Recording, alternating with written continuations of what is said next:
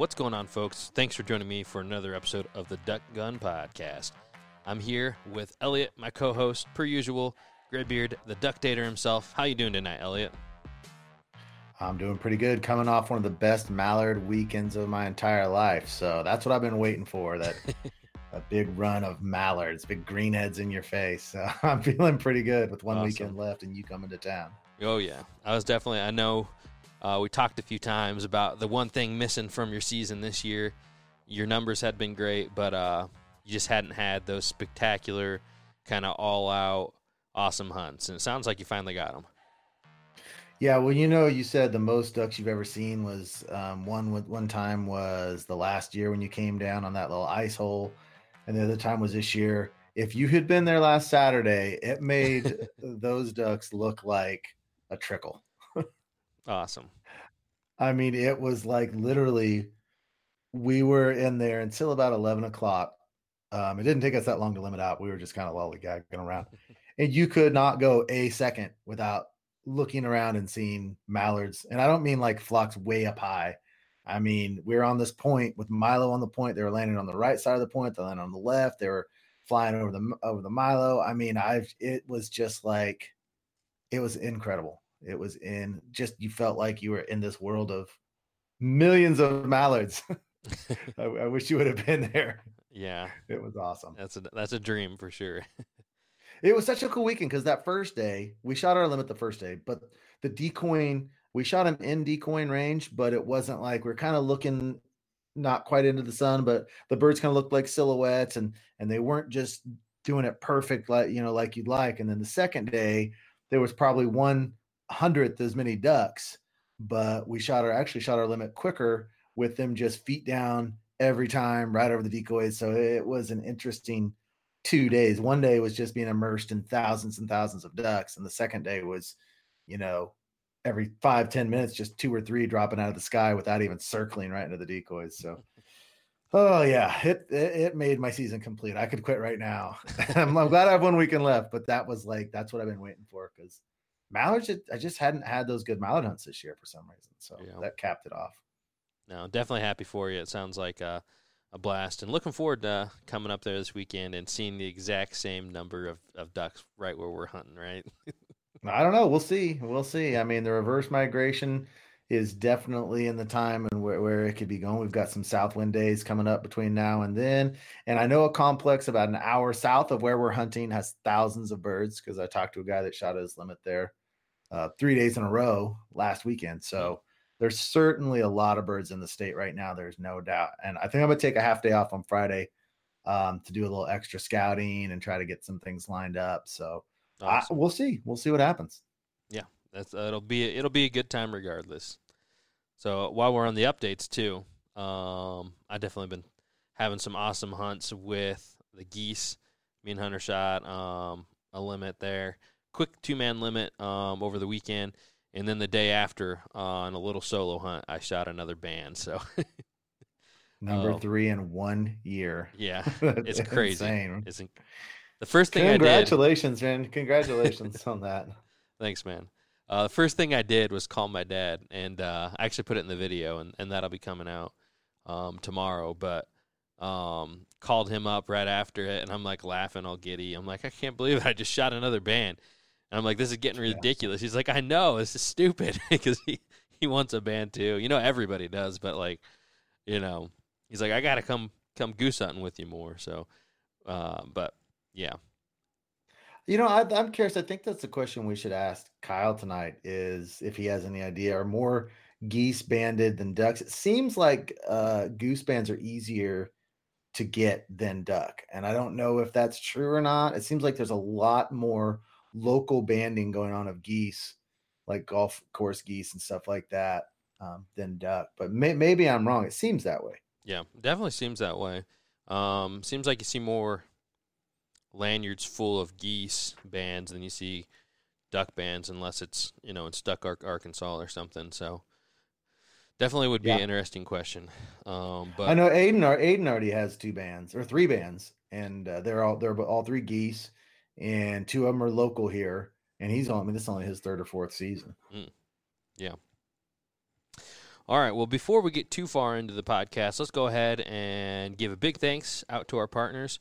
So first off, I'd like to give a big thanks to Bosch Shot Shell, and, can definitely attest to the lethality of Bosch Shot Shell on geese, as I've been hunting them a lot lately. Last time I actually shot a Scotch double, number 4s, 2 3/4, and my buddy Hunter will leave the brand unnamed, but he was shooting 3.5-inch shell number 2s, and it took 4 shells to his 1 goose and 2 shells to my 3. So, but American made company. They're great local guys up in Michigan. Been up there a few times now. A lot of awesome things we can say about those guys, but the big selling point on that product is you got a high density shell with bismuth. It's copper coated bismuth. And you can shoot a smaller size shot to give you the same kind of umph you'd get in a bigger pellet. So, you get a denser pattern, more kinetic energy, and it just really has great knockdown power. So make sure to give Bosch Shot Shell and those guys a look. Guys, do not forget to check out HTR Innovations and the products they have over there. On my weekend trip, again, I had the HTR A-frame with me, the layout pad, and the gun stand. Their products help you be more versatile. They're American made, and certainly get on over there. Google search HTR Innovations. Check out their website. Check out what they've got. And the product code is DUCKGUN with a space, capital DUCK, space GUN, the D and the G, capitalized, 10% off and free shipping, especially if you don't have an A-frame, guys. I mean, that will expand your hunting exponentially. So go check it out. Awesome. Also, big thanks out to Motion Duck Decoy. And me and Alec both been using the Ultimate Spreader and just the Spreader as well this season. The Ultimate, 7 ducks, and the regular Spreader is just 4, and it's not like your traditional jerk rig that has been around forever. It's got a system of pulls that spreads out the decoys, and when you give the cable a jerk, all of the decoys spread out, give it super lifelike motion. And the great thing about it is it breaks down in minutes, super easy to set up. Anytime I'm hunting, no wind conditions, you better believe I'm going to have that in my set, creating tons of ripples for your spread. And definitely, check them out. We had Ben on the podcast. He's from out in Washington, and super nice guy, and an outstanding product as well. So you got the product code for that one as well, Elliot? It's all caps, DUCKGUN, no space, DUCKGUN, 10% off, free shipping, and you get a free anchor bag when you put in that code as well. Awesome. Last partners I want to talk about is Banded, Avery, and GHG. And I want to talk just for a second about the banded waders, because if you are on the internet, you've probably seen, there's memes here and there talking about banded waders and them being leaky and things of that nature. And the history behind that is when they first put out their waders, you can call them their 1.0s, they got a reputation for leaking. And now they have come out with the Red Zone 2.0. I received 4 pairs of those this year. My dad's wearing a pair. I wear a pair. My boys wear a pair. And I just kind of intermittently switch them around. Jordan, did you get 1 pair or 2 pair? I got a pair. You got a pair. And I can tell you, Jordan has now worn his over 40 hunts. He doesn't have a single leak. On my 4, I've got 2 that I personally punctured. One on a, I think it's called a locust tree, and one on a barbed wire fence. So I did that, and they were repaired, and they're fine now. And the other 2 do not leak. So out of the 5 pairs that Jordan and I have had, and we hunt these things hard, we don't have a single leak that's Banded's fault. So dispel the myth that banded waders leak. Maybe the first pair did, but these 2.0s seem to be just fine. In fact, Golden Boy had a pair of 1.0s. And those did leak, and he got a pair of 2s, and they're going strong now. So, and when you go to these breathable waders, you're not going to go back to neoprene. You can wear them, and I put them on before I'm leaving the house and wear them in the truck. You can't even tell. So, go ahead, banded.com, check those waders out and all their other products. Great company. Kind of while we're on the subject of being hard on our equipment, if you watch the shot cam of the GHG goose decoys I have in my set from that goose hunt, I lay a 2 3/4 inch shell at about 10 yards, smack dab into one of my decoys. So it literally, like, it's hard to tell because there's like a branch exploding and the decoy moving, but it looks like the decoy like gets air. So. And what is it? Add all holes in it and stuff now? Oh yeah, I could shake it around like a musical instrument. Like, man, so. I had a pintail. I shot off my first pintail this weekend, although it was a hen. But I shot it, and it was right in my GHG mallard decoys, and it was wounded, and I couldn't get a shot on it because I didn't want to kill a decoy. And I was waiting. Kill a decoy. Then that sucker got up and took off flying, and Aiden actually had to kill it again. But man, I probably should have just mowed down one of those decoys because I almost lost a pintail. Yeah, no, I'm doing it for Canada. You better be doing it for a pintail.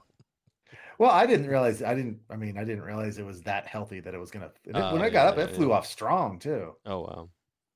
Yeah. So, but I got my bonus stuck that day. But those GHG decoys, I like them. Yeah, definitely a big fan. So also, speaking of fans, and viewers and listeners, big shout out to you guys tuning in week after week. We know we're going into the off season, but we're not going to be going anywhere. Off season is going to be here before we know it, but we'll still be getting interesting guests. And we know a lot of you guys kind of start focusing on other things, but we'll still be around when you get when the duck depression hits come spring and summer and fall, and you're ready to dive back in. So, if you haven't, make sure you hit that sub button on iTunes, and you'll get the notifications whenever we're getting a podcast, and whenever you get that depression setting in, we'll be there for you. So, anyways, guys, let's go ahead, and I think it's a perfect time to go ahead and bring in our guest for tonight. It's going to be a good one, so stay tuned. Hey guys, I'm Jordan Fromer. I believe in hunting hard, hunting smart, and having a fun time while doing it. And shooting limits, well, that's just the icing on the cake. I revel in the journey just as much as the successes it brings. From ducks to dogs to decoys and guns, we'll be talking tactics, strategies, and what it takes to get the job done. Load up and take aim. This is the Duck Gun Podcast. Alrighty, folks, we are back, and we are live with the guest, and he is the 2018, 2019, both years, world champion goose calling, as well as he boasts 34 wins and 75 top fives, and he's currently ranked number 2 in the goose calling power rankings. How you doing tonight, Kyle? And I'm doing great. I'm doing really great, man. I appreciate you having me on here, and you and Elliot. You guys are a really good time. So I'm looking forward to talking goose hunting. Alrighty, Kyle, we got you back. Alrighty. What happened there?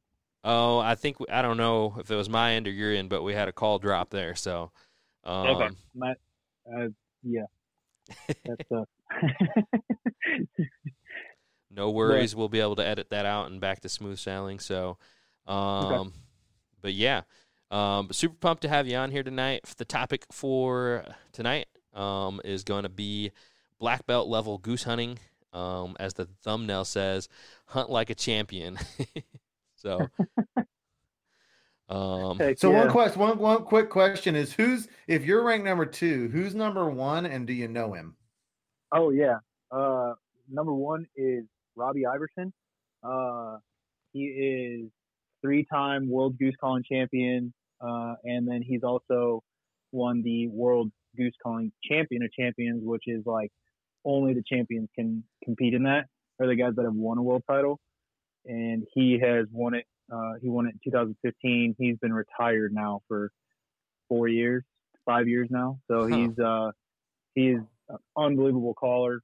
We actually grew up calling together, and getting better with each other, learning from him, and then he learned from me, kind of went hand in hand as far as working together to better ourselves and relying on each other for that. So he's rightfully, number 1, man. He's the greatest of all time, in my opinion. Awesome. Well, that's pretty cool backstory, and I was kind of curious too. How you could be number 2 after winning Worlds 2 years in a row. Yeah, seriously. What do you got to do? Yeah. It's close. It's really close. But man, he, like I said, he's easily the greatest, in my opinion. Anyway, so, but it's close. I'm closing the gap there. Now you're not that. Oh, how old are you? I just turned 28, so I'm. Yeah, I mean, are you a lot younger than most of the accomplished callers? I would think that seems like a really young age to have the success that you've had. Well, so Robbie, he was retired by the time he was like 22. Oh wow. Yeah, so he was fairly young. He won his first one when he was 17. And then, most of the guys there, about my age right now, 28 to 30. The youngest guys competing right now are about, 20, 21, 19. I work with a kid. He's 16. He's probably the youngest one that is, he's the youngest one that can really, be a force within, the group of guys that have been competing with each other for a while. So he'd probably be the youngest one. But most of the guys will span between 22 to 28, 29, 30. Awesome. I'm surprised it's that young. Yeah. Whenever Robbie and I were competing, there were so many guys that were like 15, 16, 14 years old competing. And then I guess they just figured out what women were or hunting and just kind of got distracted and stopped calling. And, they're still heck of callers, but, they just kind of got out of the whole contest calling scene. And the younger age is not appealing to them as much anymore, I guess. So it's a little frustrating, but at the same time, that's just how it goes. So here's a couple questions, or a few questions for you. Yeah. So I'm trying to figure out the best way to lead into this, but so I actually put out an Instagram story. So first off, you guys need to check out Kyle Jones over on his Instagram. He's got some great content out there as well. But one thing you put together, and I think you put together this year at some point, or I guess it was last year at this time. But you put together a I guess a tutorial segment from your Instagram highlights on how to goose call. And you actually, I put out a little story of me blowing a goose call, and the first thing you did, you messaged me, "Hey man, check out my tips and tricks. You really need some help there." So. Oh man, it wasn't like a knock or anything like that. But man, I got some stuff here if you wanna utilize it. Well, it's definitely something I'm gonna utilize because one of my goals, and I just haven't got around to it. I mean, I can do the basic calling, but I really want to up my game for the goose calling. So I've looked into it, but I need to take some time and practice them. So definitely, a good resource that he has over there for anybody who's looking to up their game from a world champion's perspective on goose calling. And also, kind of to hit on that in the same vein, been watching your Instagram stories and content as well, and you guys are just off your freelancing.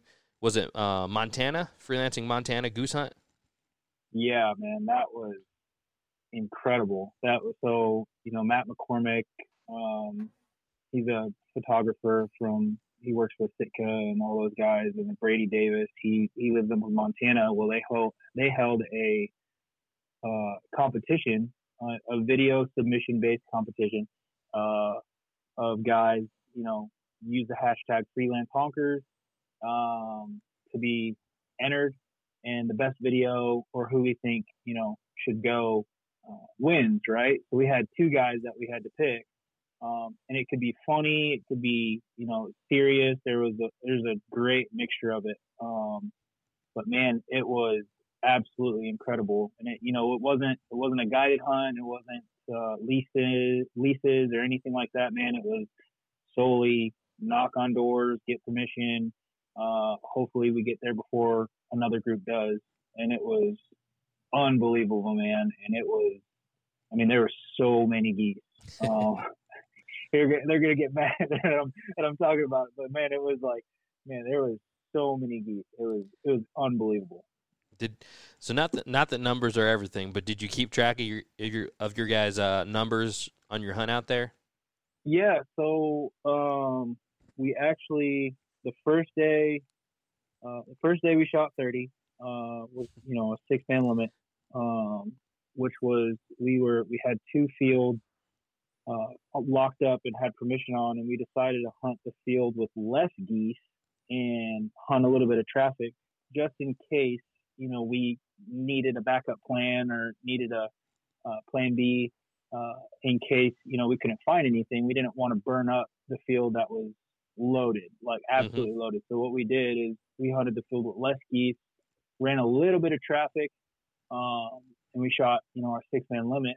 And then the next day or that night after we shot our geese and went and scouted, we actually gained permission on a piece of property that had a phenomenal feed, just a phenomenal goose feed. So we locked it down, or so we thought, and we were driving up the road and we see a young guy and his dad driving down the road, and they stop because we're looking at onX and everything like that, making sure we're good with property lines and how we're going to set up and stuff like that. And the guy pulls up and he's like, "Hey guys, do you need help with anything, or are you guys lost or what?" And we explain it, and the kid in the passenger seat was like, "Well, I've got permission on that property too.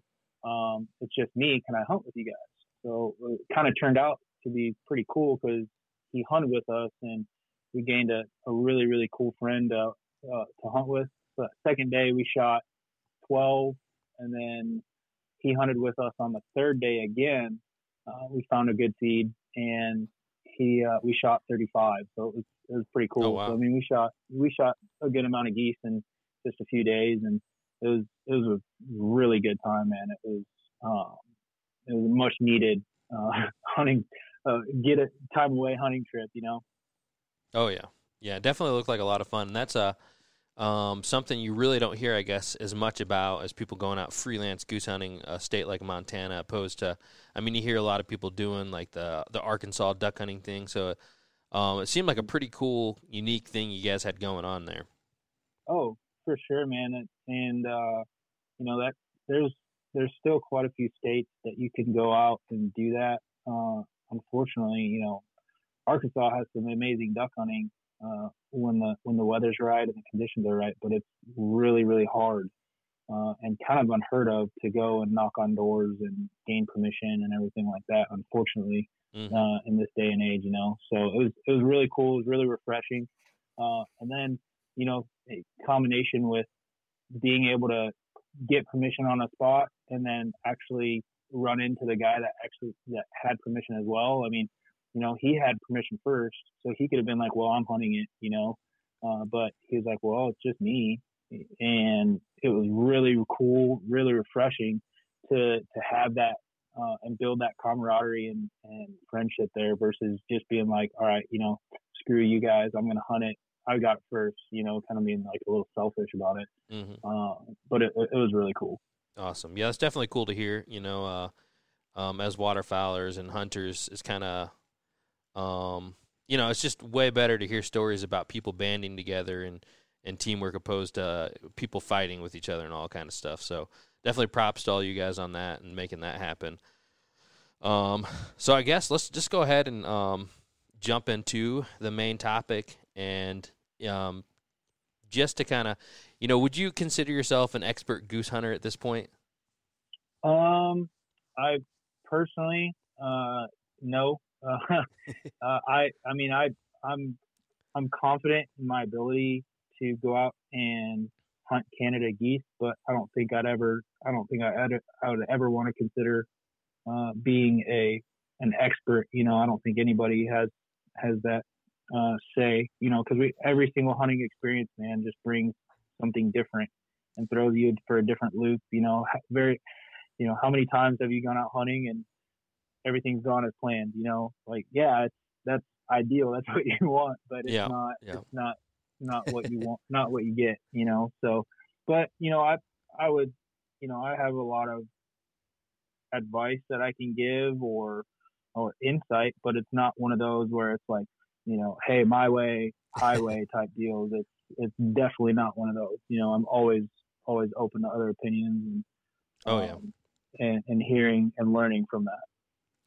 Yeah, that's definitely an attitude of humility for the number of geese and the success I see you having. Elliot could probably take a look at that attitude, the way he talks about mallards and being the expert purist, on those. just a purist. Yeah, he's definitely a greenhead purist. So I just ignore it.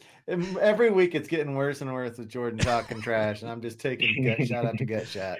I'm not even gonna say anything. I know. Jordan said that he's going to Kansas pretty soon, right? So you guys can just video you duking it out in the marsh, and yeah. Jordan's been trying to piggyback off my success for years. Unfortunately, it hasn't worked yet, but I'll just keep piggybacking away. So, I know. Yeah, we kill him when he's not around. Yeah, that's how it always goes. Yep. So I guess the first topic I want to, starting from the top on goose hunting. So I guess take us through your thoughts on scouting. Well, I mean, that's huge. It's extremely important. I mean, there's areas that I've been in where I knew that if I just got in a field and set up, because I knew that how many geese were flying over, I could kind of, last minute, last ditch effort, Hail Mary, could go out, set up some type of spread, some type of hide, and either run traffic and pull some geese. But, that's not ideal. That's not what you drive hours on hours for. That's the, man, I forgot to scout this week type attitude. And that's happened before.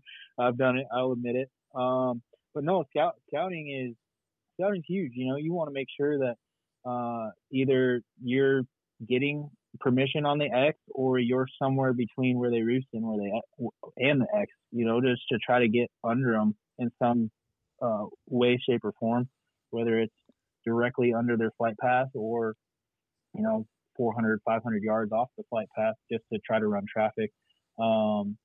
There's quite a few things I try to look for, and obviously, getting into extreme depth here, weather patterns can affect it tremendously.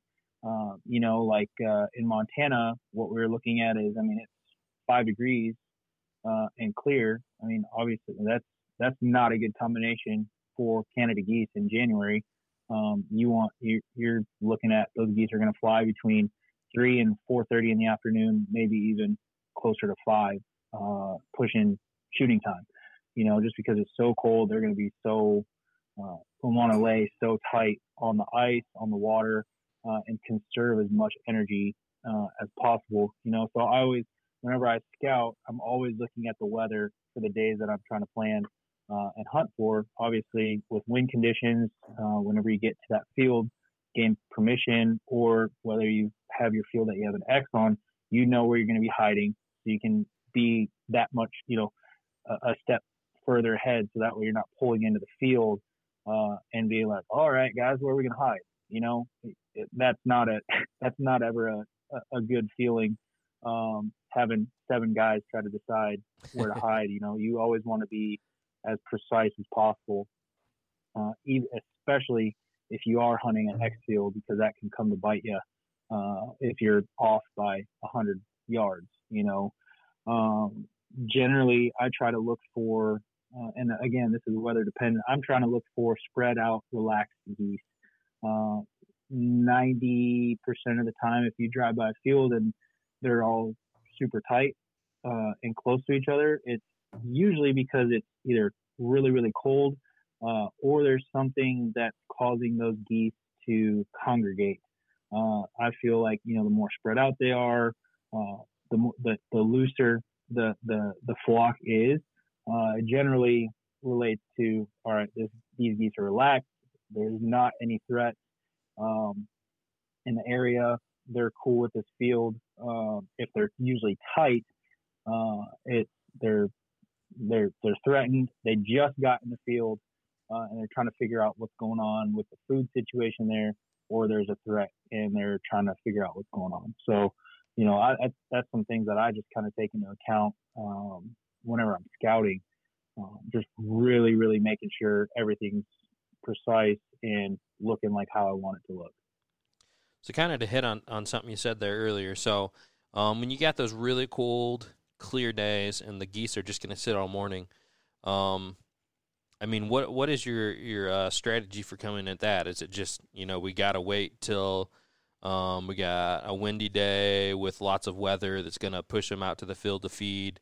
Or, I mean, what are you kind of looking at as far as if that's your only day to hunt? Are you just kind of plumb out of luck, or what's your... Man, so in that situation, I understand, there's only some guys can only hunt Saturday, Sunday, and I completely understand that. And with that type of situation, say you scouted this field all week, these geese are hitting it every single day at this time, and then Saturday it's 4 degrees out and it's clear. Like, you can see the moon, you can see the stars.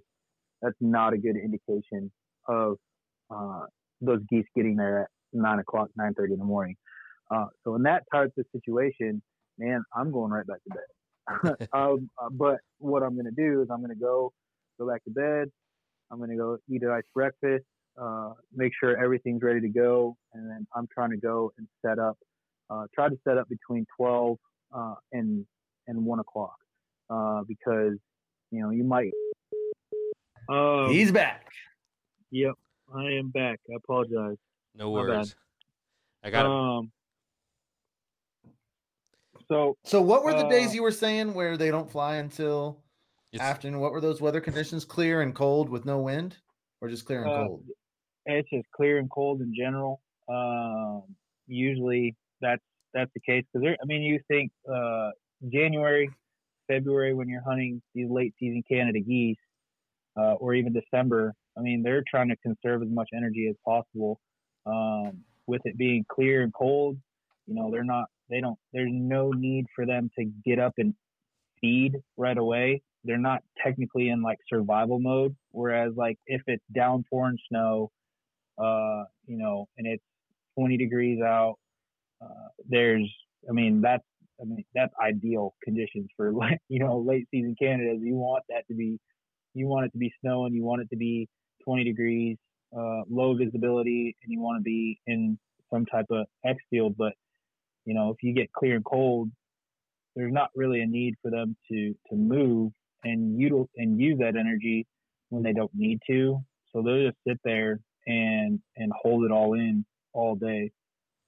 And they won't fly until, hopefully, in the guy that can only hunt on Saturday and Sunday, hopefully they're flying at 2 o'clock whenever he just gets done setting up. But there's a possibility that he's going to be getting those geese at 3:30, 4 o'clock. So your exact ideal conditions, it would be 20 degrees, it would be snowing, it would be what would the wind speed be? Man, ideal conditions would be like 30 degrees, and then just because that's cold enough to have the ground would be hard enough to be able to pull in, I would have 6 to 8 inches of snow, maybe a little bit more. That way you have a snow cover on your layout line, and that snow comes right up to the door frames, and you can just get a snow shovel in, dig in, and be invisible, and then have a good wind between 12 to 15 miles per hour, and man, that would be, it could be out of the north, south, east, it wouldn't matter at that point. Because it's just like that's gold mine right there for me anyway. Snowing, downpour snow, low visibility, that's money. Awesome. So kind of to hit on somewhat of a controversial topic, but Elliot and I have both got a little bit of hate here and there for hunting geese on water. And I know that most of the big time goose hunters are primarily field hunters. So what are your thoughts on field hunting versus water hunting? Well, let's rewind just a slight bit. All right. Okay. I feel like anybody, man, if that's what you guys prefer or what you have going on, I don't see why it should be getting, hated on. That's just, I can't stand that. Nowadays, it's just getting terrible with the I guess social media peer pressure of doing things the commenter's way. You know what I'm saying? Like if your preferred method is shooting Canada geese on a farm pond, man, have at it. Like that's, have fun, man. But no, to go back to what you're saying, like I love shooting Canadas over water. That is like, that's so much fun to me, in my opinion, because it's just the geese in my experience, they finish a whole lot better, because most of the time, if you're hunting water, they've been there before. So they know that's their safe zone, right? So these geese are coming in, dragging their feet across the water, coming in low, or, I mean, if you shoot them a little bit up, like 20 yards, I mean, just a smack on the water is like, all right, man, and it's just a sense of accomplishment, that, hey, I finished some Canada geese on the water. That's awesome. I love it. If I were to pick a specific scenario, I would love to have snow and then ice and just a little bit of open water and just have that spread looking nasty, like shells on the ice, floaters in the water, full bodies on the ice and in the field or something like that. And it'd be great. But no, shoot them over water, that's great. Have at it. Awesome. Yeah, I don't know about I'd you, say Elliot, I would say probably the best video my favorite video I've ever made was geese on the Kansas River on a little ice shelf with, just like you said, with some decoys in the water, most of them on the land. I'm gonna have to, after this show, I'm gonna have to send you a link to this because that was, I'm as much of a duck hunter as I am. If I could do that every hunt, oh my gosh, finish them at like 10, 12 yards. I bet you'd be interested in seeing it. I'll have to send you that link over. Yeah. And I mean, if you have a few people too, and you get a good group in there that's just finishing them, right? They're just like, they're doing it. Like these geese are going to land if you don't call a shot in a matter of 3 seconds, right? I mean, it is like throwing a net over geese. I mean, it is like boom, boom, boom, boom, boom, boom, boom, right? And you're just like looking, you're like, whoa, what? You're like, holy crap, we got how many? You know what I'm saying? It's like, it's one of those. It's like, it's really cool to just finish those geese over water, and I like it. I love it. No, Elliot, please send me that, man. I'd love to watch it. Yeah, there's one shot on there where it's a group of about 8 coming in, and I shot this one. It felt like he was gonna land on my layout blind, because I mean I shot him probably 12 yards, wings extended, feet down, like literally, like you said, a big butterfly net or a bat. It was incredible. Yeah. There's nothing more fun than that, I'll say.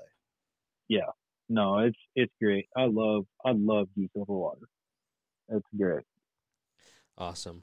Next thing I wanted to kind of hit on is let's go ahead and talk about setup and your spread, and I guess the different strategies that you employ when you're thinking about your setup for the day. For sure, man. And that comes along with scouting, weather, wind. I really. Geese are extremely aggressive animals, and they are, whenever you're, a lot of guys, especially newer guys, whenever they start getting into goose hunting, they don't realize, like, hey, whenever you're calling at geese, you're actually not calling at them to come hang out, right? It's like a whole reverse psychology factor with those geese. and you're trying to master that, right? Because you're actually telling those geese like, yo, this is my spot. Like, this is my food. This is my mate. This is my little spot here. Do not come by it. And that's why those geese get more and more aggressive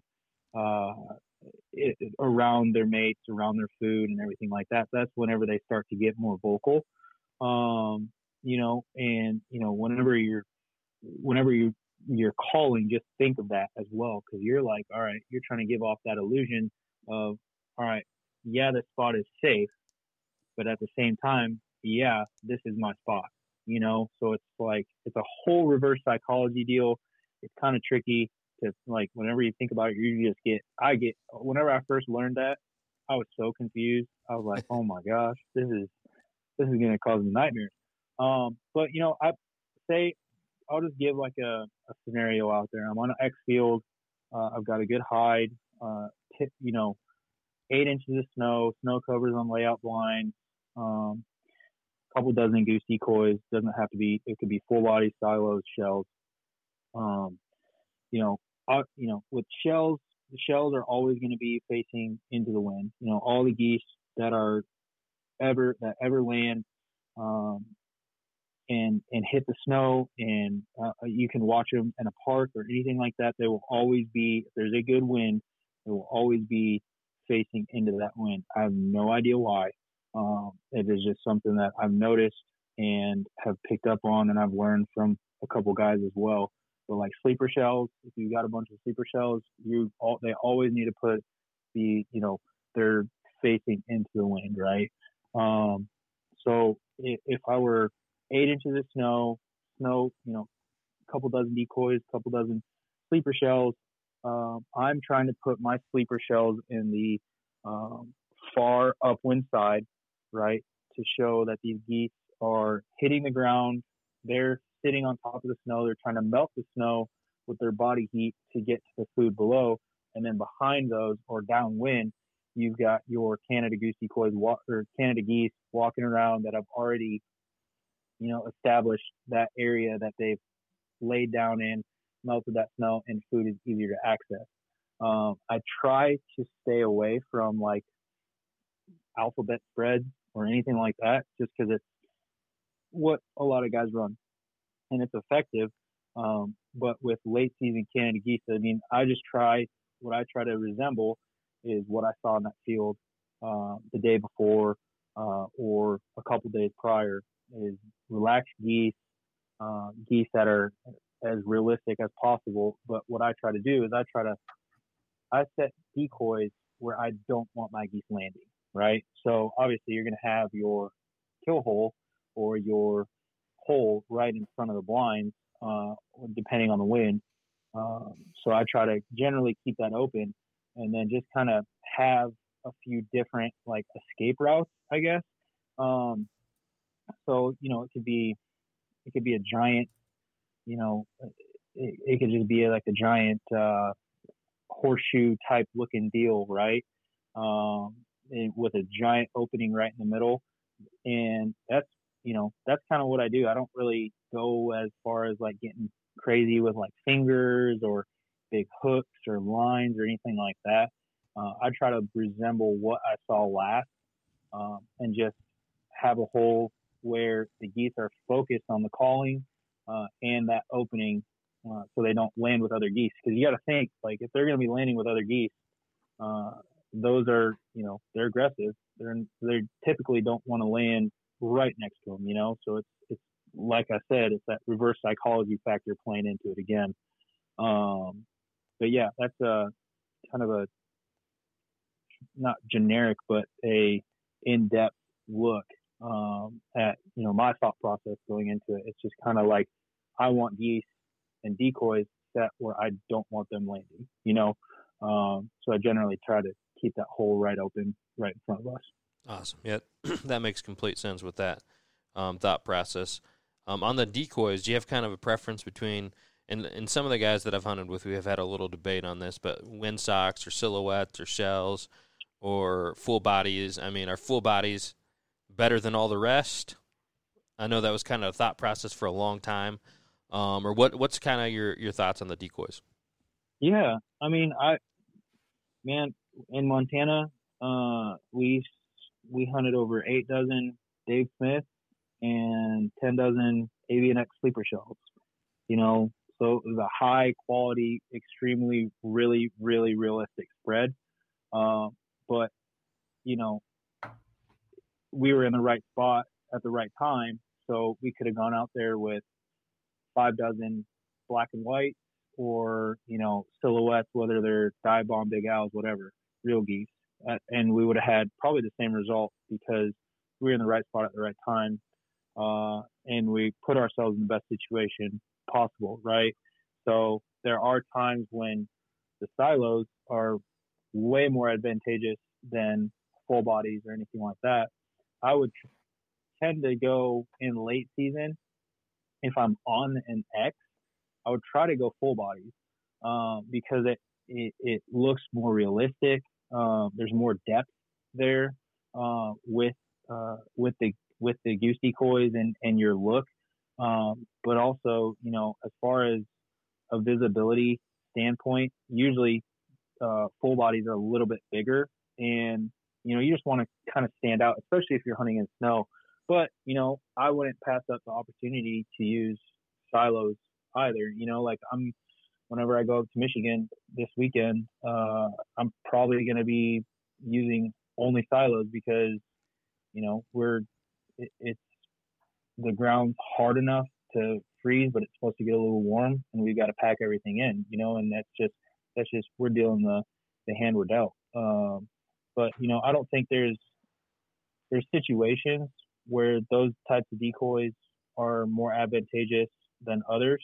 But I understand a lot of guys, they hunt with silos because that's their preferred method, or everybody's situation is a little bit different. I mean, if I were hunting an X field, absolutely, give me everything you got: silos, shells, full bodies. I'm trying to look as big as possible and just trying to create a black hole to draw the attention and be a big magnet to the geese that I'm trying to traffic. Mm-hmm. Okay. Another thing I wanted to hit up on, I know you said earlier with your ideal conditions, it's a layout in the snow. But one thing that I've been doing a lot is A-frame hunting for geese, and even using those out in the middle of the field. But what are your thoughts on A-frames versus the layout? Man, I will never pass up the opportunity to use an A-frame over a layout because I want to sit up, I want to sit down, I want to sit on top of a bucket, and honestly, I'm a 10 times better shot when I'm shooting out of an A-frame or panel blind, whatever.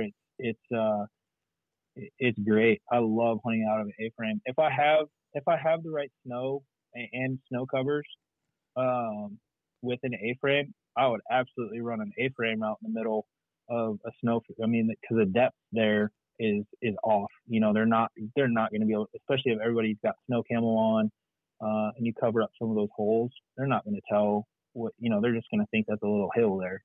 There's not going to be that depth perception. They don't have that to get. To understand, oh wow, that's a big, like a 4 foot tall a snow hill. They don't have that. But if you don't have the snow covers, that's when I might go to the layout with the snow cover because you're lower profile, you're matching the surroundings or anything like that. But no, I love A-frames. The more you have, the better it looks, the more natural it looks. If you have 2 or 3 of them out in the middle of a cornfield, it looks extremely realistic. It looks like an hedgerow versus just one out there. It kind of is like a, just like an eyesore kind of. But I mean, you can still have good success with it. Absolutely. No, I love them, man. That's my. If I could choose, if you made me choose between A-frames in the middle or layouts in the middle, I'm absolutely going to pick A-frames. Just because, man, it is nice not having to lay on the ground and get cold and all that stuff. it is. You can have a heater. If you got a buddy that has a sweet cooker, he can cook breakfast in there. You're set. You're set. Awesome. Yeah, I can kind of speak to that a little bit. I've only layout hunted just a handful of times. Yeah. And we A-frame hunt, I mean, almost every time. So we had our first layout hunt earlier this year, and oh man, the first couple times I went to sit up, and my strap got tangled around my gun barrel. I go to aim down, and all I can see is my strap on that. And then the next ones, the shot call was called just a little late, so it's like you get up and you go to shoot, and they're already veering off to one of the sides, and you can't shoot over the other, so yeah. That, and there's definitely some user error in that, but like you said, it's 10 times easier in an A-frame. And the next hunt we went out in the A-frame, and it was just, I mean, it's night and day difference. And I definitely prefer the A-frame over the layouts. And there's people who prefer the layout. It is definitely pretty cool to lay hidden in that and have the geese coming right over you. So there's definitely pros and cons to both. But I would say on a simplicity or ease of use level, the A-frame is, in my opinion, as well, is just definitely ahead of the layout on that. Yeah, I mean, I'm with you there. I mean, to touch on what you just talked about with your strap getting caught up. I mean, if I have the opportunity to take new people out hunting, I honestly don't want to hunt out of a layout because of safety. You want to make sure that person, it's their first time out, that it's their, you're trying to take as much precaution as you can to make sure that they're having a good experience and having a good first waterfowl hunt or whatever. But you also have to take into account, like, okay, this is, if I'm layout hunting, I'm usually doing this with a couple of my buddies that have hunted around each other for a while. They know the shooting lanes. A guy that's new, he doesn't really have the that thought process yet. Whereas with an A-frame, it's literally like stand up, shoot, and everybody else can stay down or shoot with you. It's not a if a guy, the guy's given an opportunity in the layout blind and he's sitting in the middle, and you're like, all right, Johnny, shoot him, and that bird veers to the right. Well, he's going to follow that bird and keep going to the right. That's not a good situation. Whereas with an A-frame, you can at least control it a little bit more. Yep, definitely agree on that. Yeah, that's a great point. I've never really thought about that. I've definitely thought about the shooting is so much harder out of a layout, but I've never thought of that safety aspect of it. And I mean, one of our partners is HTR Innovations, and I got a hold of an A-frame last year. And one of our goals with waterfowl hunting is just to be as versatile as possible. And so, we've only hunted out of the A-frame 3 or 4 times, 5 times this year, but having that A-frame in your arsenal makes, it just gives you so many more opportunities that you don't have without it. It's just a wonderful tool. Oh, I'm with you there. I mean, like, I know you just went down to Arkansas a few weeks ago, and you've got flooded timber, you got buckbrush, and then you've got rice fields and bean fields, right? Mm-hmm. Well, a lot of times you're looking at that type of scenario, and I was down with my buddy goose hunting for specks and snows, and I'm looking at this field, and I'm like, where are we hiding at, man? And we went right to the ditch, and we put these A-frames at the bottom of the ditch, and they were completely level with the field. You didn't even, like, if you would have looked back and glassed the field from where we were hidden, you wouldn't have known. There's so many different possibilities and scenarios that you can utilize those in that a lot of guys, they don't realize or think of firsthand. I mean, I just saw the other day a guy, he had panel blinds and he didn't have a boat blind, but he's taking those panel blinds and running them all along the side of his boat. So he just pulls his boat right up on the shore and then puts the panel blind all the way around it. And I was like, I didn't even think of that. I was like, Yeah. that's great. I don't even have to, you don't have to worry about putting it up or putting it down or anything like that. You literally pull your boat up right along the bank, you put your panel blind out, and you're hidden. I was like, holy crap, man, that's great. Oh yeah, definitely. I think even pretty myself, I wouldn't put in a set blind like a pit or even like we were wanting hunting in Arkansas, because once you do that, you're there. And no matter what the wind is, you can't adjust. Yeah, if I owned private property, I would just stick with like some panel blinds, A-frames, so that you can be versatile and even just move around where you're at. I know several times down there in Arkansas, we were hunting and I was like, man, if we just had an A-frame and I had an A-frame and a couple guys, that other side right over there, 200 yards away, but you get these fixed blinds, you just can't move it. Yep. Mm-hmm. Yep. And that I struggle with that because I came, I moved from an area where I could go get permission on different fields or different ponds or marshes or whatever, and kind of moving down south. It's really, there's a lot of land that are, guys have permanent blinds, they got pit blinds, so you're just sitting in there and it's like, man, this is what we're doing again today. It's like one of those. I'm like, I can't. Sometimes I struggle with it, and it can be frustrating. Absolutely. I'm with you there, man. I'd love to be able to be mobile. I do work for Momarsh, and that's kind of one of, I'm not trying to give us a plug or anything like that, but really they've got a really cool product that a lot of, I know that you hunt, Jordan, I know you got the Invisilab, and that has allowed you to hunt your dog in a lot of areas where you really couldn't. So they've got the blinds that are just like that. And it's really, really cool to be that versatile, Oh yeah. So, there is one thing, I will go back, I know it's kind of like a rambling point here, and go back to the decoy spread, right? And it's one thing that Kelly Powers, who's a world goose calling champion, and sorry, my dog is barking. Don't worry about it. He's world goose calling champion and world champion of champions. He kind of taught me this little trick here, when it comes to setting decoy spreads, with the sentries, right? You can utilize those sentries to direction, basically control the sense of direction that those geese are going to be landing, right? You can set those goose decoys, those sentries, and he calls them their soldiers, right? And basically, by facing those downwind and facing them in the areas that the geese are going to be approaching from, those geese aren't going to want to land head on with those other geese, right?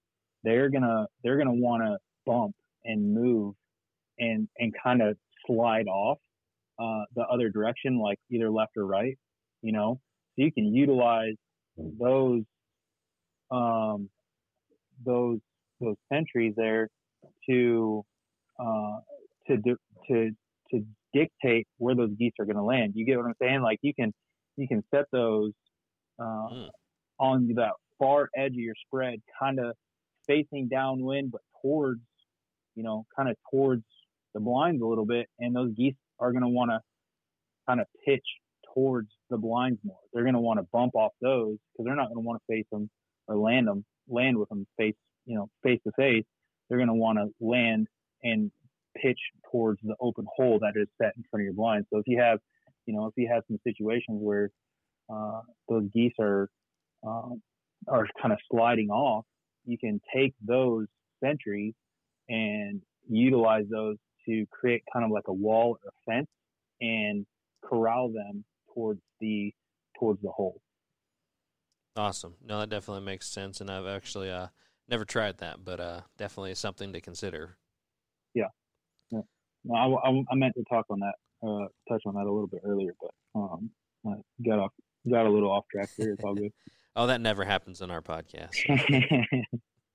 So okay, let me ask one more question about decoys before you move on okay. to the next topic. So if you're hunting, let's say a pond, and the pond's been holding both ducks and geese, and you've got about 4 or 5 dozen duck decoys, and maybe let's say you just have a dozen goose floaters, where is the best positioning for those goose floaters in that whole spread? It really depends. Obviously, your hide and your wind. I always would try to say, I mean, if there's ever a situation where I can use and hunt a pond where I can utilize both full bodies and floaters for geese, I will. Not only because of visibility, but just that super realistic look. But if you only have goose floaters, I will always try to put my ducks on the far upwind side because I've always noticed, ducks will land with geese, but geese won't land with the ducks. They're going to want to finish. The geese are going to want to finish with the geese. They're not going to want to pass over those ducks in order to get the geese, to get to the other goose decoys. So like if I'm, say my wind's at my back and that pond is, 50 yards wide by 30 yards long, I'm going to try to line that bank with the duck decoys and set my goose floaters out, 10 more yards and have a little bit of a gap in there. Just to kind of show that little bit of separation there. I know you can get to like parks and stuff like that where they're intermixed, but more often that makes sense. Yeah. More often than I've seen, they've always been a little bit separated. Okay. Normally, when we do goose hunt, because we don't field goose hunt at all, but we've got a pond and we've got our White Rock socks and silhouettes, and then normally a dozen goose floaters. So I just don't have the knowledge to know, like how do I set this up? We try to mimic what we see in there, as far as where we're setting up, but that's helpful.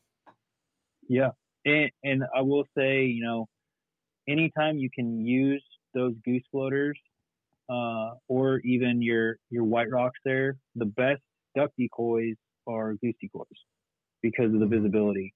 And they're a larger animal, so it's they can see things better, and it's like a more of a sense of security type deal. So I would always try to have, unless it's just like not a realistic situation, like I'm not going to go take Canada goose decoys to my timber hole, right? But if I'm out in a public WMA that's all flooded marsh and all that stuff, yeah, I'm going to take some goose decoys because the visibility, but at the same time it's just realistic too. It's applicable, but yeah, I would definitely just throw them out there, but keep them just a little bit of separation there. It shouldn't be enormous. Awesome. So now to jump to the topic that you've probably been waiting for this whole time, let's go ahead and talk about goose calling. Yeah, let's do it. All righty. So yeah, I guess how important would you say goose calling is when you're trafficking? Is that, it's got to be a big part of it. Yeah. Goose, that's really, with traffic, you're going by visibility and sound. So, you've already done your part or done your job of setting a good sized decoy spread. You and your buddies banded together, you got a couple dozen decoys out.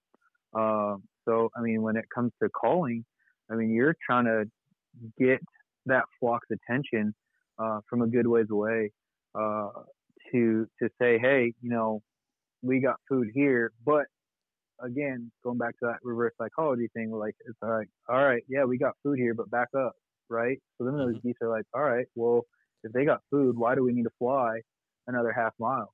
If they got food, we can just go beat them up or fight them for it. In my opinion, whenever you're hunting traffic, the more you can do on a call, it is so important. because it'll just, I mean, especially if you're in a high pressured area, you'll be able to out muscle the guys that are hunting next to you because you're able to do a little bit more. You're able to sound more realistic. You're a little bit louder, a little bit faster. You just keep their attention a little bit more. So I would say that visibility and sound when it comes to traffic, absolutely, calling is extremely important. So when you guys set up, and I know you probably hunt with a lot of high-end skilled callers, but do you have kind of like a lead caller? Or I guess go ahead and talk us through your strategy on that. Yeah, so I mean, I usually go and man, I hope one day we can all hunt together and just learn from each other. But man, if you guys hunted with me, and my buddies are all, they kind of give me crap about it, but I'm an extremely conservative caller. When I need, obviously if I need to get on them, I can do it. But man, I do not call when I don't need to. But usually what we go by is who's seeing those birds first, because teamwork when it comes to calling is it's crucial. Understanding, hey, this guy saw these birds, those are his birds, that's your lead caller right there. So what if that guy can only cluck? Then, man, I'm going to compliment those clucks as much as I can. I'm going to just try to get it to sound as close to being as realistic as possible. But it's at the same time, I'm working to compliment him and work with him versus overriding. I'm not, those are his birds. He's the one that saw them. He's the one that's communicating with them. He's the one really reading them. I am then next in line. I'm going to be feeding and going off of him. Whenever he speeds up, I'm going to speed up and work with him. He slows down, I'm slowing down and giving him a 1-2 punch. It's very easy once you get to working and calling with and hunting with a couple guys. It gets easier and easier to work with each other and kind of predict what they're going to be doing next. Working together, it's tough at first, especially if a guy's never hunted with that person before. But man, it is very, very easy to work together and kind of fall in line. And that's the same, I always communicate that with everybody is, hey, if I start calling and I see birds, those are my birds, fall in line. I'll communicate openly, like, hey, do this, or, just do this, or something like that. But if you see those birds, those are your birds, I'm going to fall in line. And it's kind of like a give respect, get respect type deal, It's very easy to do, but also, it can be tough to start out. I mean, it sounds 10 times more realistic whenever you start working together. So what is your ideal number for callers in a group? Is it just, so like if you're hunting with a group of, let's say, like 6+, is everybody going to be calling, or I guess what's the teamwork like in that situation?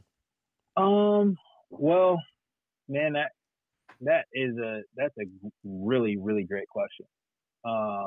Because to be honest, when I hunted in Montana, everybody was calling, and on some flocks it worked phenomenally well, because there'd be a couple guys that are just throwing in clucks, and then I kind of feeding off of who's closest to me or who I can hear the best, and kind of, that guy that started calling at those birds and is working those birds, I'm trying to fill in, right? I mean, if there's 6 guys that can run a goose call, that's fantastic. But there's a time and a place for everything that they can do on a goose call. There's sometimes where there's one guy calling, because each situation is just a little bit different. But man, if there's 6 guys, that's fantastic. That's more in our back pocket that we can utilize if we need to, then I'd rather have that, especially like if it were a traffic day. Absolutely, I want that many guys calling. But if we're hunting an X or anything like that, man, like we might be just doing a series of 6 clucks where one guy starts and it just is like look. It just is like working together with that. But no, I wouldn't shy away from having a bunch of callers. Now, if it were a bunch of callers that aren't working together, that's going to hurt more than anything, than having not enough callers. If they're not going to work together, if you're not going to work as a team, then you're not going to accomplish what you want to accomplish with those geese. And that goes for ducks as well. There can be, everybody can be working together except for one guy, and he's up there blowing those geese out or blowing those ducks out, and that's more harm than good at that point.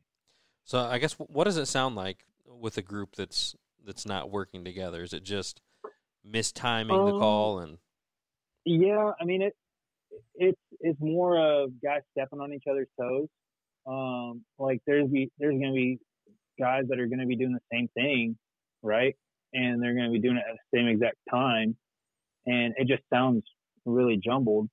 If you're running traffic, that's not as bad. But if you're trying to sound realistic, if you're hunting the X or anything like that, like, man, you really need to lay off and really try to work together versus stepping on everybody's toes.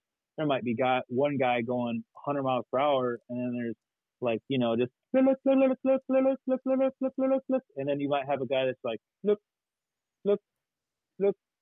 like, and it's completely contradicting everything that you're trying to work for, and it just sounds out of sync. Really, it just doesn't.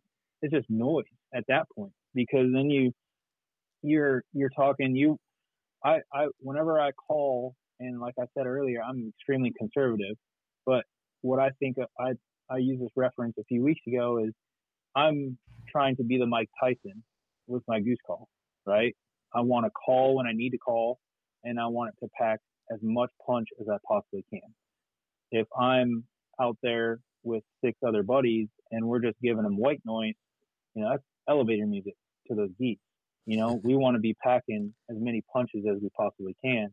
Whereas, if we're not working together, man, by the time those geese circle us once, they've heard everything that we're trying to give them, and all we're doing is making noise at them. It just sounds like, whenever you plug in a TV and it's not hooked up to anything, it's just that, right? That's all they're hearing, versus actual live sounding geese. Awesome.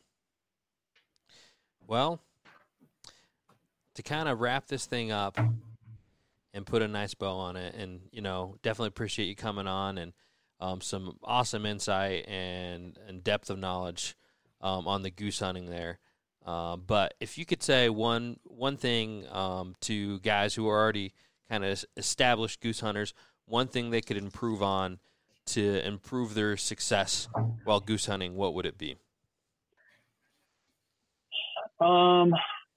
I think of it as, and I actually use this reference tonight, right? Is perfect your craft and pay attention to details, because that's what's going to carry you later, and then control what you can control. So put yourself in the best possible situation to have the best possible hunt, right?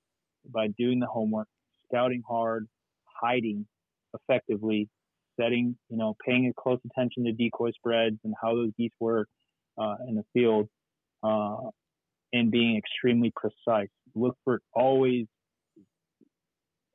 try to be precise, right? There's, you think of all these different game plans that football programs and basketball programs go through. They're trying to be as precise as possible to win the game. Think of it like that. You want to be as precise as possible,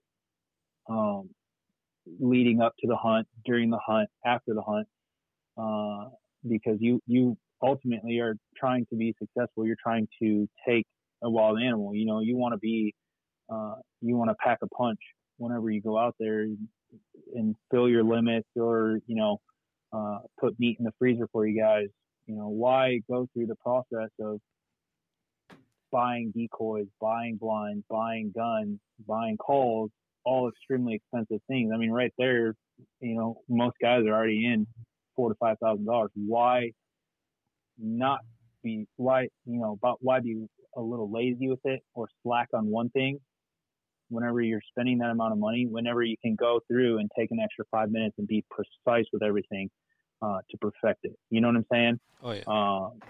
So, and then again, going back to a little bit what I just said earlier as well, is controlling what you can control. Man, just like I said earlier, be precise, put yourself in the best position as possible. But remember, those are wild animals that you're chasing. You can't control a lot of factors, but you can control your hide, you can control where you hunt, and your decoy spread, your calling, your shooting, control that, and everything else will fall in place. Awesome. Any last words, Elliot?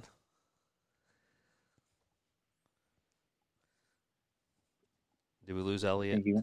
I think you anticipate. I'm sorry, it cut out. Any last words, Elliot?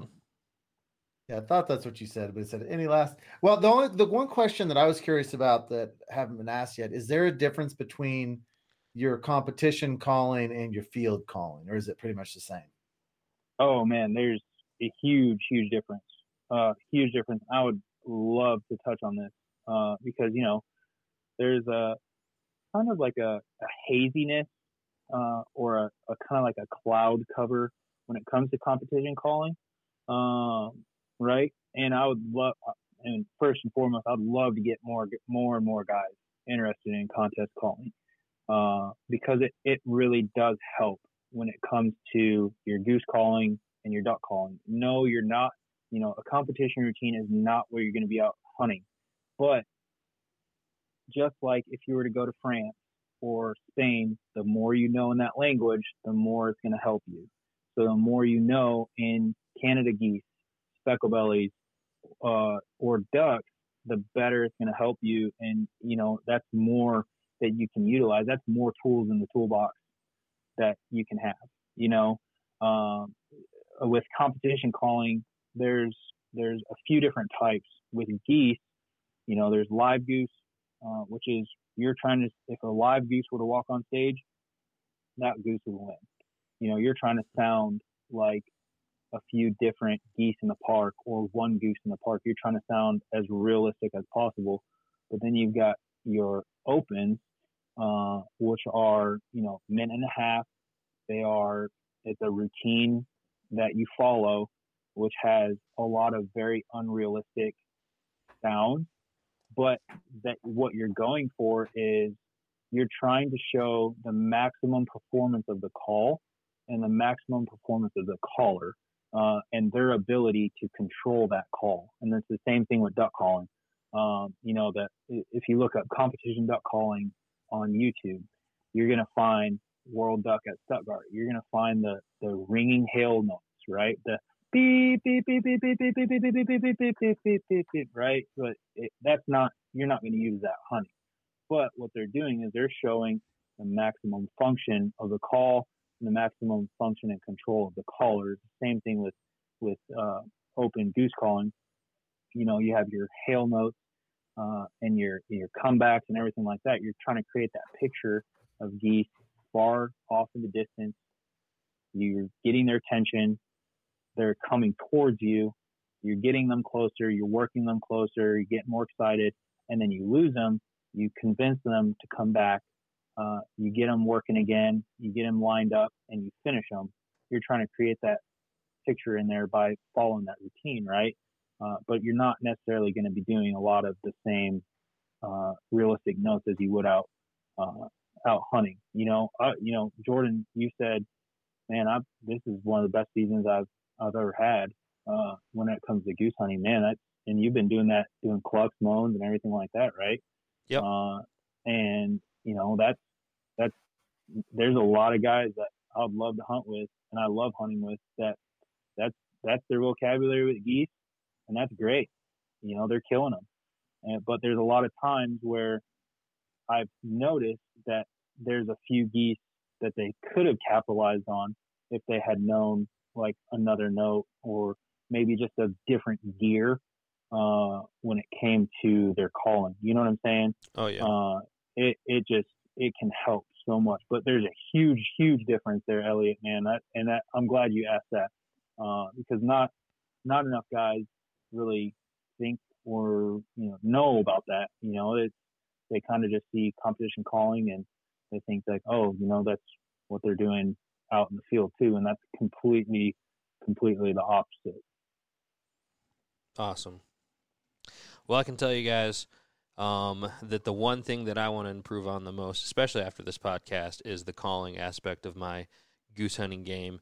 And again, I want to point you over to Kyle, his Instagram page, which is it just Kyle Jones, or do you have underscores in there or anything like that? Yeah, it's underscore Kyle Jones.